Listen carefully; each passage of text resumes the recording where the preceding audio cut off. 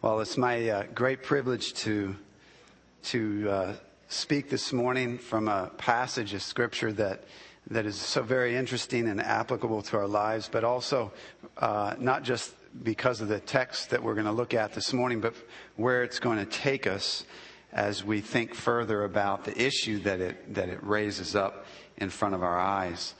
You'll remember that last week we began looking at this passage and we recognized that it talks about sin, a three-letter word that isn't a very popular word, but it talks about sin, and we began by thinking about what sin means to us. But the picture isn't complete until we think about what does sin mean to God. So as I speak this morning, we'll go on a trail through the Bible, and that trail will lead us down some dark paths, but hang with me, because in the end it comes out in the light. Turn to 1 Timothy chapter 5 if you haven't already. 1 Timothy 5, it's on page 1412 in our Bibles. I'm going to begin reading at verse 22. It says, "Do not lay hands upon anyone too hastily, and thereby share responsibility for the sins of others. Keep yourself free from sin. No longer drink water exclusively, but use a little wine for the sake of your stomach and your frequent ailments. The sins of some men are quite evident, going before them to judgment. For others, their sins follow after. Likewise also, deeds that are good are quite evident, and those which are otherwise cannot be concealed." We remember that Paul is writing this, the Apostle Paul is writing this to Timothy, who's the pastor at Ephesus. If you're here with us every week, you've heard this several times. And there were problems in Ephesus. Some of the leaders in the church had to be put out of the church because they were teaching false doctrine and wouldn't change from that. And Timothy had the difficult job of leading that whole episode where he have to put some people out and then try to raise up others to take their place. Verse 22, he's being warned that not to put anyone into leadership too quickly, because then he'll wind up sharing in their mistakes and their sin. And Paul says there at the end of verse 22, keep yourself free from sin. Sin is so destructive, it's so insidious, so sly. He's saying, keep yourself from it. And that's his emphasis there. And then he goes on then in 23, 24, and 25. Now, the first question I want to look at this morning is, what do we make of verse 23? What in the world is verse 23 talking about?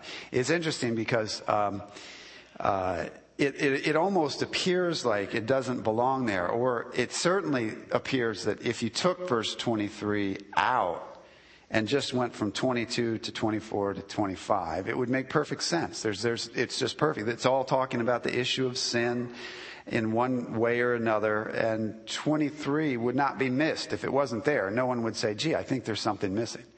Rather, you look at verse 23 and think, what does that mean? You look at verse 23, it says, no longer drink water exclusively, but use a little wine for the sake of your stomach and your frequent ailments.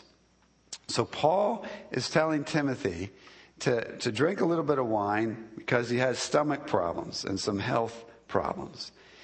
Now, the question then is, why is Paul telling him to do that?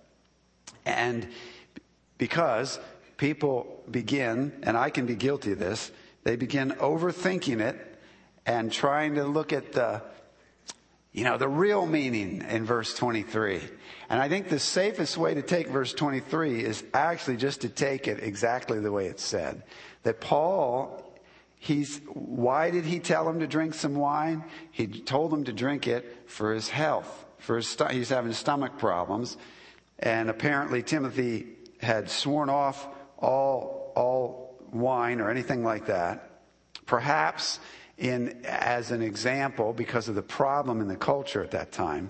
But Paul's saying, drink a little bit of wine for the sake of your stomach and your frequent ailments. We know from different places in the Bible that Timothy was susceptible to stress and to fear. He was, in one sense, he was a timid guy. He was very gifted and put in a position of great importance, but he was timid. He was fearful. We see that from 2 Timothy, that he was a little bit fearful. And it's quite possible that you put together the stress of the things he had to do with his weak constitution, and he's got stomach problems.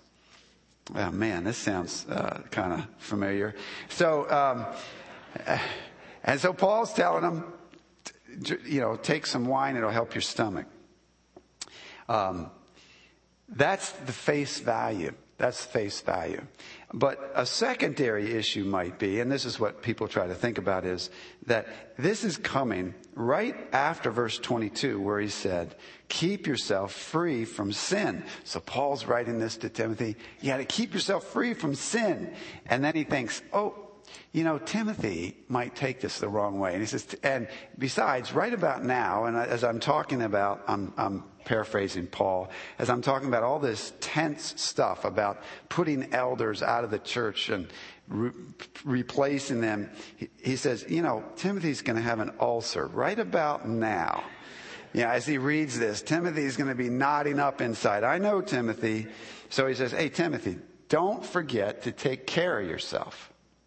I think that's the main point, is that as you're dealing with people's souls, make sure you take care of your own body.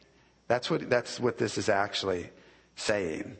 There might, however, be this little application in the end, though, is that denying yourself for the sake of denying yourself is not really what it means to keep yourself free from sin. If Timothy is going to swear off all drink, all of that wine, for the thought that by doing so, now I'm more spiritual, this actually corrects that idea. Asceticism, or denying yourself, for the sake of denying yourself. We often deny ourselves, but for reasons. Amen? There's a reason out there that I deny myself something. But to deny myself, just to deny myself, that is not the essence of spirituality. That is not the essence of Christianity. That's not what it means to keep yourself free from sin. So that lesson comes rolling out from Paul to Timothy in verse 23. But the main point, as I said, is Paul is saying, pay attention to your body while you're paying attention to other people's souls. Because we're all united. We're spiritual and physical together. It's the way God's made us. And often the strain of dealing with other people's sin can take a toll on your own body. So pay attention to that as you go through life. Now, then he gets to verse 24 and 25. And I want to read that to you. He says, the sins of some men are quite evident, going before them to judgment. For others, their sins follow after. Interesting. He's saying that some men, and that word man there is generic. So some, men and women, some people there, their sins are right out there and everybody sees it. And when you think of so and so, you think of something bad, and that sin is like preceding them on their way to judgment. There is a judgment day. God is going to hold us all accountable for the way we live.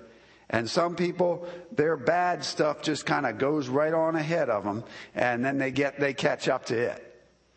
But others, in verse 24, it says, for others their sins follow after.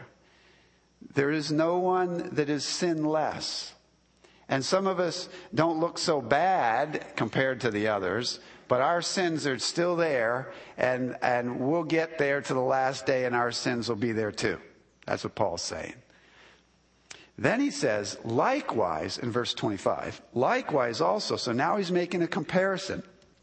Verse 24 is about the bad stuff. Verse 25 is about the good stuff. He says, likewise also, deeds that are good are quite evident. There are some people who you think of so-and-so and you think of all this good stuff. They're quite evident. And then those which are otherwise, cannot be concealed. Now this means those which are otherwise, meaning those which are not quite evident. In other words, he's still talking in verse 25 about good deeds. Some of the good deeds are quite evident and some aren't so evident.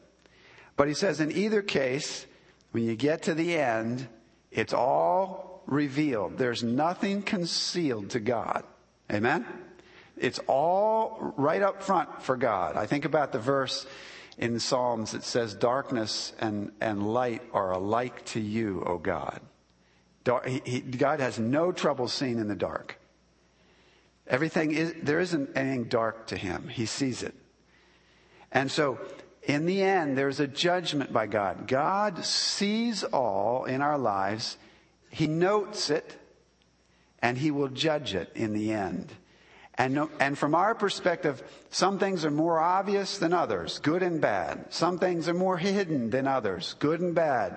But God sees it all, God notes it, and God will deal with it in the end. Now, this, of course, brings up this issue of sin. And I want to continue on from last week and thinking about now, what does my sin mean to God? He's noting it. He's going to have he has a judgment day set. What does my sin then mean to him? And it's easy in talking about sin to just go into the beginning. So turn to Genesis chapter 3. I want you to go to Genesis chapter 3, verse 22. It's on page 4. Page 4 of the Bible there. Adam and Eve were created. They had the world.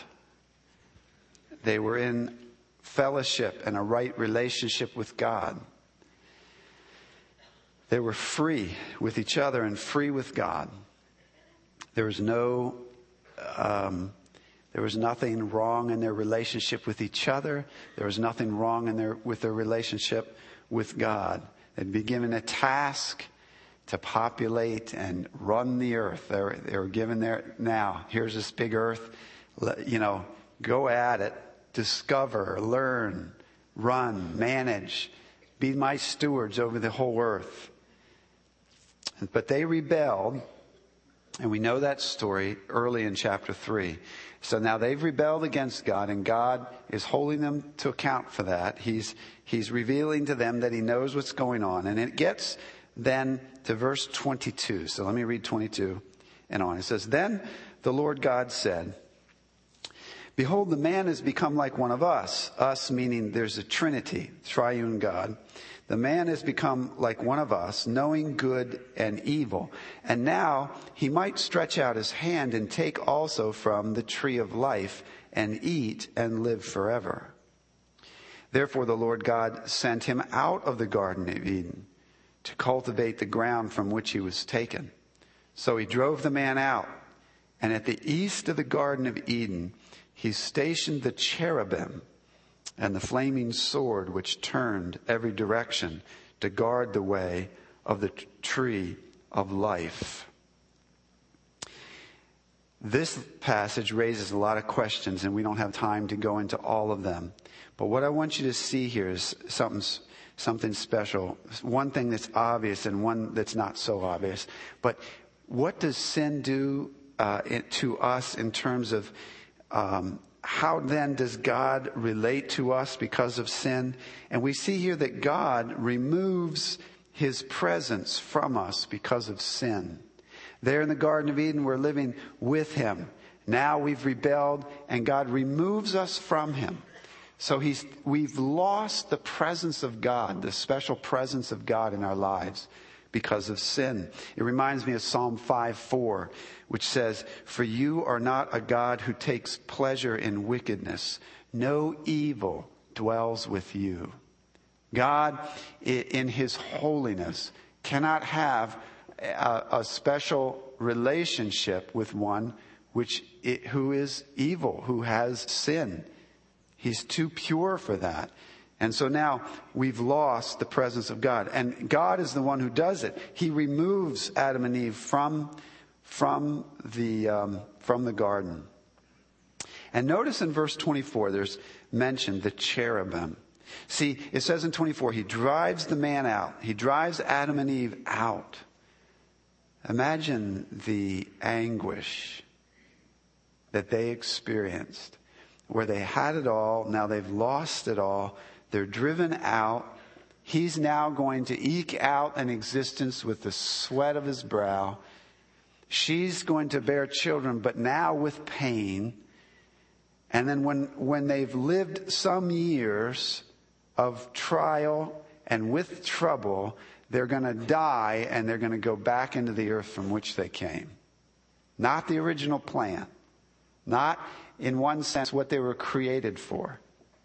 Matter of fact, now, just a little hint about what verse 22 means is that now, knowing evil, knowing it in an experiential way, knowing evil, they must not live forever like that. You see, God drives them out of the garden. They have to die. But hallelujah, I'm getting ahead of myself. There is a resurrection. Amen? There is a resurrection. But we've lost the presence of God because of sin. But there's something special here, because in verse 24, God puts cherubim there to guard that place. Cherubim.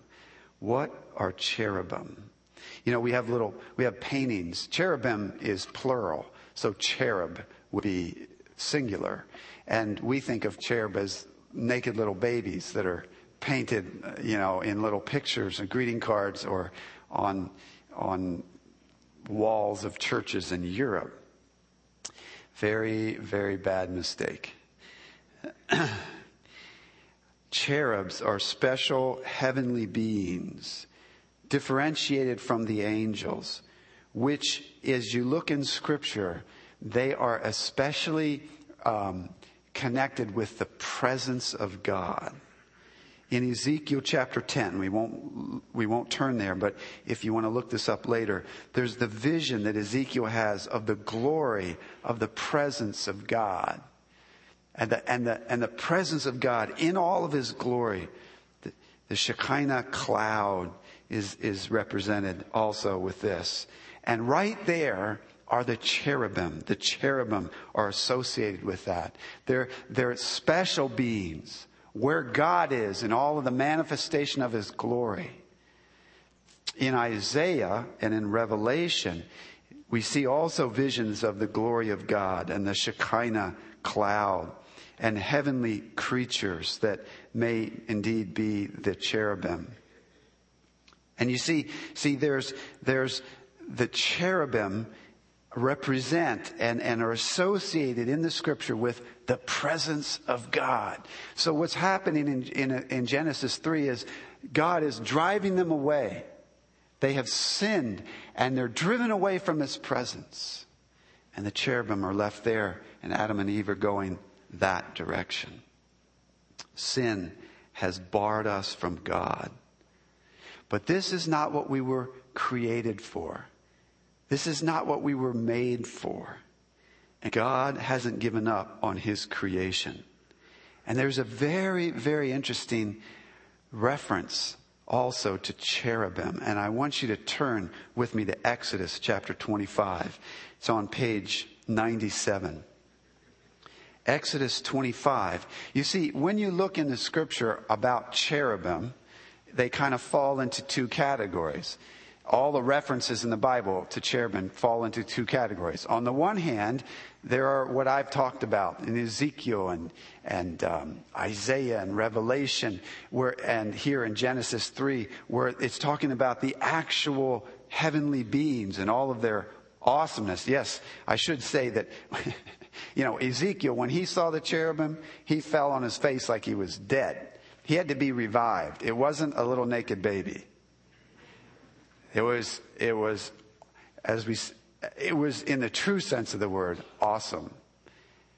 So That's one group of verses in the Bible that refer to cherubim. The other, it's all about the Ark of the Covenant in the Old Testament and how it was built and what was there. And that's in Exodus 25. They start off in verse 10. So these are the instructions, the God-given instructions for building the ark, which was a big box, a very fancy box that was going to be put in the tabernacle. And then later, of course, it was put in the temple. It says they'll construct an ark of acacia wood, 2.5 cubits long and 1.5 cubits wide. A cubit's about 18 inches. And 1.5 cubits high. You'll overlay it with pure gold inside and out. And he goes on and he gives all these instructions. Then he gets to verse 17. You shall make, and I don't know how your Bible translates it, but it's, you shall make a mercy seat. A propitiatory is another word. This is the word propitiation put into like a different form. It's a mercy seat. It's not a seat that someone sits on. It's a location of mercy. Amen? It's a mercy seat of pure gold. This is to be on the top of this ark. 2.5 cubits long and 1.5 cubits wide. And you shall make 2 cherubim of gold. Make them of hammered work at the very ends of the mercy seat. Make 1 cherub at one end and 1 cherub at the other end. You shall make the cherubim of one piece with the mercy seat at its 2 ends. The cherubim shall have their wings spread upward, covering the mercy seat with their wings, and facing one another. The faces of the cherubim are to be turned toward the mercy seat. And you shall put the mercy seat on top of the ark. And in the ark you shall put the testimony which I will give to you. And there I will meet with you from above the mercy seat, from between the 2 cherubim which are upon the ark of the testimony. I will speak to you about all that I will give you in commandment for the sons of Israel. This is beautiful.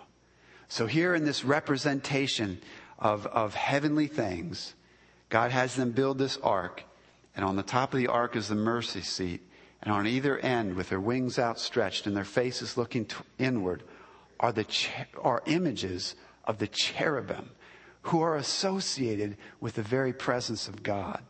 And there, you remember later when the Shekinah glory then appeared. Where was it? It was right there. Amen? The glory of God, the presence of God, the cherubim right there. But the beautiful thing about this, my friend, is you remember what was to happen on the mercy seat? See, no one could even go in. Once this was all completed and they brought everything in, and the priests, they put the Ark of the Covenant with the mercy seat on it in there, and they left. The glory of God came down, and nobody could go in there. You'd die if you went in there, except once a year on the Day of Atonement. Amen? Leviticus 16, if you're taking notes. We won't turn there. But once a year, they took the sacrifice outside the tabernacle was made. And the blood of that animal that was representing the one who was suffering for the sins of the people. They took the blood, and the high priest only once a year. And tradition tells us that they tied a rope around the priest's ankle. And that was so that if he died while he was in there, they could pull him out without going in there themselves, because they wouldn't go in there themselves. Once a year with the blood, he came. In trepidation, I am sure. And he came up to what no one's eyes would see but him. And there are the cherubim stretched over the mercy seat. And there he put the blood on the mercy seat. The sacrifice made on behalf of others is placed in the presence of God for atonement to be made for the sins of people. Now, with that in mind, turn to Matthew chapter 27. And we're still thinking, remember, what does sin mean to God? And I want us to look. Matthew 27 is on page 11A2. Bring us now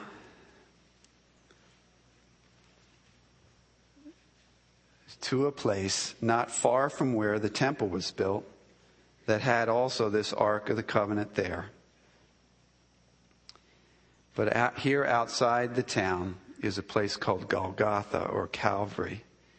And on Calvary is the sinless Son of God, Jesus Christ, who has come, being God and man now. He is both. And he lives a perfect life. He performs miracles. He shows who he is. But sinful men put him on the cross to kill him. And he's hanging there on the cross. And pick this story up in verse 45. So it's Matthew 27:45. It says, "Now from the 6th hour, darkness fell upon all the land." 6th hour is roughly noon. That's noon. So an unnatural, a miraculous, and unexplainable darkness falls on the earth. It says it fell upon all the land until about 3 o'clock, 9th hour. And about the 9th hour, after 3 hours of this, Jesus cried out with a loud voice, saying, "Eli, Eli, lama sabachthani." That is, my God, why have you forsaken me? And some of those who were standing there when they heard it began saying, "This man is calling for Elijah." Immediately one of them ran, and taking a sponge, he filled it with sour wine and put it on a reed and gave him a drink. But the rest of them said, "Let us see whether Elijah will come to save him." And Jesus cried out again with a loud voice and yielded up his spirit. And behold, the veil in the temple, and that's the veil that separated where the mercy seat was from everything else. The veil of the temple was torn in two from top to bottom, and the earth shook and the rocks were split. And now skip to 54. Now the centurion and those who were with him, keeping guard over Jesus, when they saw the earthquake and the things that were happening, became very frightened and said, "Truly, this was the Son of God." Verse 46 is one of the most holy verses in the Bible, if you can say that. Compare one to the other. There's Jesus. He said a few things already, but now there in this darkness, this supernatural darkness, he's crying out to his Father, who he, being the Son of God, the second person of the Trinity, he's the one. You remember, it says in Genesis, where it uses the word us. Well, they now are like us in the sense that they know evil and good. Who is that us? It's the Father, Son, and Holy Spirit. This is the eternal one who from eternity, before there was ever any created thing, God existed in a fellowship of persons. One God, but three persons. Eternal joy, eternal love between Father and Son. But now the Son cries out, my God, why have you forsaken me?" What did that cry mean? What does that question mean? Why has the Father forsaken the Son? Quickly, a few things it does not mean. It does not mean that the Trinity was divided.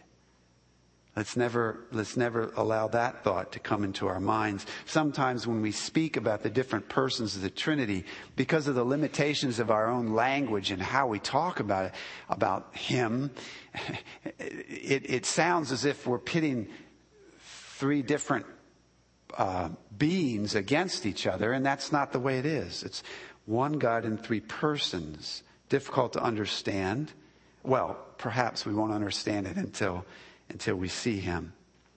But no, there was awesome fellowship between the Father and the Son. But somehow that was temporarily sequestered. So that in that moment, in that darkness, as he was hanging on the tree, as he was being punished for the sinner's transgressions. He is forsaken of God. The God of his eternal love has forsaken him. He now is feeling that abandonment that Adam and Eve was feeling. As they're driven out of Eden, Jesus now hangs, and the Father has forsaken him. But it doesn't mean that he's been separated out of the Trinity. Another thing it does not mean is that Jesus had somehow lost sight of his mission. Other passages tell us clearly that Jesus knew what he was doing. And it wasn't an expression that he's forgotten somehow in his pain of why he was there. That is not true. It was a cry that came out of real suffering. And it was an acknowledgement that the Father has forsaken him. So what does it mean? Let me mention 4 things I think it means. Number 1, Jesus suffered the agony of seemingly unanswered prayer. You remember Jesus who walked in perfect fellowship with the Father and the Spirit. Jesus who got times in prayer, often early in the morning. This is the Jesus who stood at the tomb of Lazarus and said to God, I know that you always hear me, but for the sake of these people here, I'm asking out loud. Lazarus, come forth. He always was answered by the Father. Always. And even in Gethsemane, he knew the answer. He said, oh Lord, if it's your will, let this cup pass. But then he said, but not my will, but yours. Meaning, no, I know your will and I submit to your will. But here on the cross, he suffers the pain of God's silence. The darkness has fallen on the earth.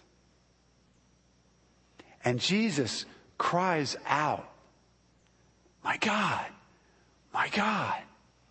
And all there is an echo of his voice in the darkness. There is no answer. Remember, at his baptism, there was a voice. This is my beloved Son. The Transfiguration, there's evidence of God speaking. This is my beloved Son. Listen to him.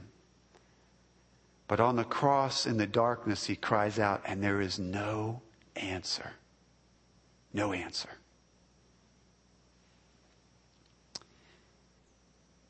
This also means that Jesus suffered the agony of unspeakable pain.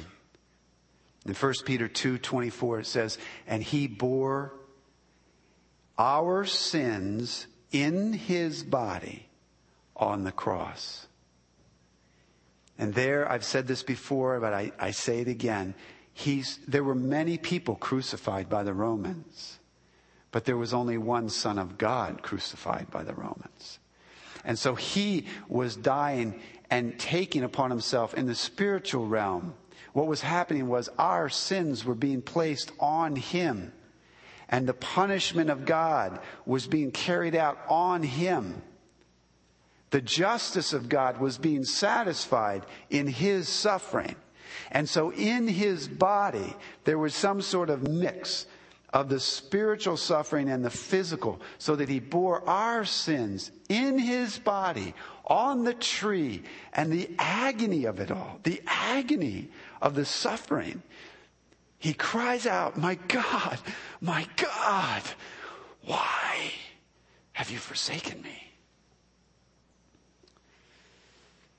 Another truth that this means is that it's another way of saying this, but that Jesus suffered the agony of seemingly unmitigated, here's a new word for you, sinnership. Sinnership. He was being declared a sinner. He wasn't a sinner, but he's being treated now as a sinner. He's now feeling himself not so much as this beloved Son of the Father, but as a sinner, for he's feeling the sin. We hear the astronomers you want to wonder at the glory of God. You just listen to what astronomers are discovering. Whether they even recognize God or not, they're writing hymn books for us to worship God from. They say that the density of a neutron star, a certain kind of star, if our sun, as huge as it is, had the density of a neutron star, it would fit, our entire sun would fit within the city limits of Allentown. That's how compressed it would be. Matter of fact, all the people of the world, if we were packed in as dense as a neutron star, all of us would fit in a teaspoon. And in a sense, you see, what's happening with Jesus, in a span of time, all of the sin of sinners is being compressed and put on him within time. And my friend, he suffered. And he felt himself, as I said before, as a sinner. And in his agony and his suffering there, he hangs. And lastly there, Jesus suffers the agony of seemingly unassisted loneliness. He is alone. His disciples have run from him.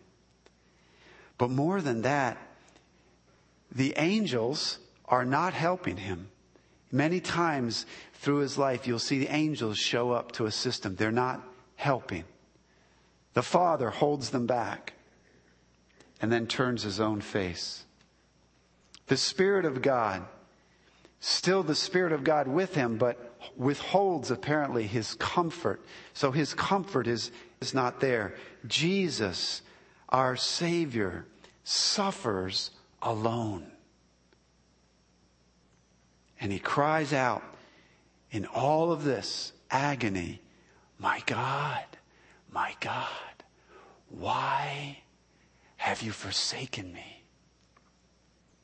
And do you know the answer to that question? The answer is you. That's why God forsook his Son. It was for you. God forsook his Son for you. You are the answer to his cry on the cross in the dark. Put your name. That's why he suffered. Because there was no other way for you to be reconciled to God, for you to have your record wiped clean, for you to be free again with God, for you to go back to the Garden of Eden, for you to be where the cherubim are. There's no other way except for the Son of God to suffer what you deserved. And that's why he did. He was forsaken so that you would not be forsaken of God. He was abandoned so that you would know the eternal presence of God. He was punished so that you would be set free and reach judgment day and have God the judge look at you and the gavel come down and say, not guilty. Hallelujah. He suffered so that you will not eternally suffer. Sin is so serious and means so much to God that it takes the suffering of God's Son to deal with it. That's what it means. And your efforts, my friends, in the face of this, what are your efforts at making yourself right with God? What do they mean? What are your efforts to make yourself look good before God? You know, straighten my button my coat. What in the world does anything you can do, what does that mean to God in terms of being holy or righteous or making things right? It means absolutely nothing. Amen? It's an insult to God for you to think that by your goodness you can somehow help make things right between you and God. My friends, that's insulting the Son of God who suffered for you. Our response to him is to trust him for what he did, not to trust ourselves for what we do. Jesus said, "Come to me, you who are weary and heavy laden, and I will give you rest, rest for your souls." We might ask, well, how do I come to him? By faith. You believe in him. And you might say then, but what is that? What is faith? How do I know if I actually have that? Faith is trust, my friend. It's trust that's built upon an understanding that God has given you. A new understanding that you have about your own sin, how serious your sin is, that it bars you from the presence of God, that it earns you punishment from God. But now you also understand something else. Not only do you understand how bad sin is, you understand what Jesus has done for you. That he took that punishment for you. He's dealt with it. You see Jesus now differently than you used to see him. Now you see that he's the answer to this problem I have with sin. It's not me. The answer's not in me. The answer's in Jesus. And you see that now. And so trust now comes in. Now you understand it. But you're still not forgiven. Now you must go to Christ. Remember, he says, come to me, all of you who are weary and heavy laden, come to me. You go to him and you trust Jesus Christ with your heart. You trust him. And you say, Lord Jesus, I give up. I trust you completely. Save me. And he saves. Amen? He saves. Are you trusting Jesus Christ? And I'm speaking to every one of us in this room. Every one of us. Whether you're sure that you've trusted him or you're not. The message from this morning is exactly the same. It's so insidious, my Christian friend, brother or sister. We let slide into our thinking that somehow what we do is earning favor with God. All of us in this room. Let's throw it all away. Wherever you are with God, throw it all away and cast yourself on Jesus Christ and say, you're everything for me. Amen? You're everything. Let's pray. Lord, I think of those hours you hung on the cross and your cry, why have you forsaken me? And the wondrous truth that we're the answer to that question. It was to ransom us. We praise you. And we worship you. And we thank you. And right now, Lord, just together, we all just renounce any dependence on ourselves, on the church, on anything else to make us right with God. And we say to you, Lord Jesus, we trust in you. And we worship you and praise you. Work by your Spirit and make these truths so real in our hearts. We ask it in Jesus' name. Amen. Amen. Lord bless.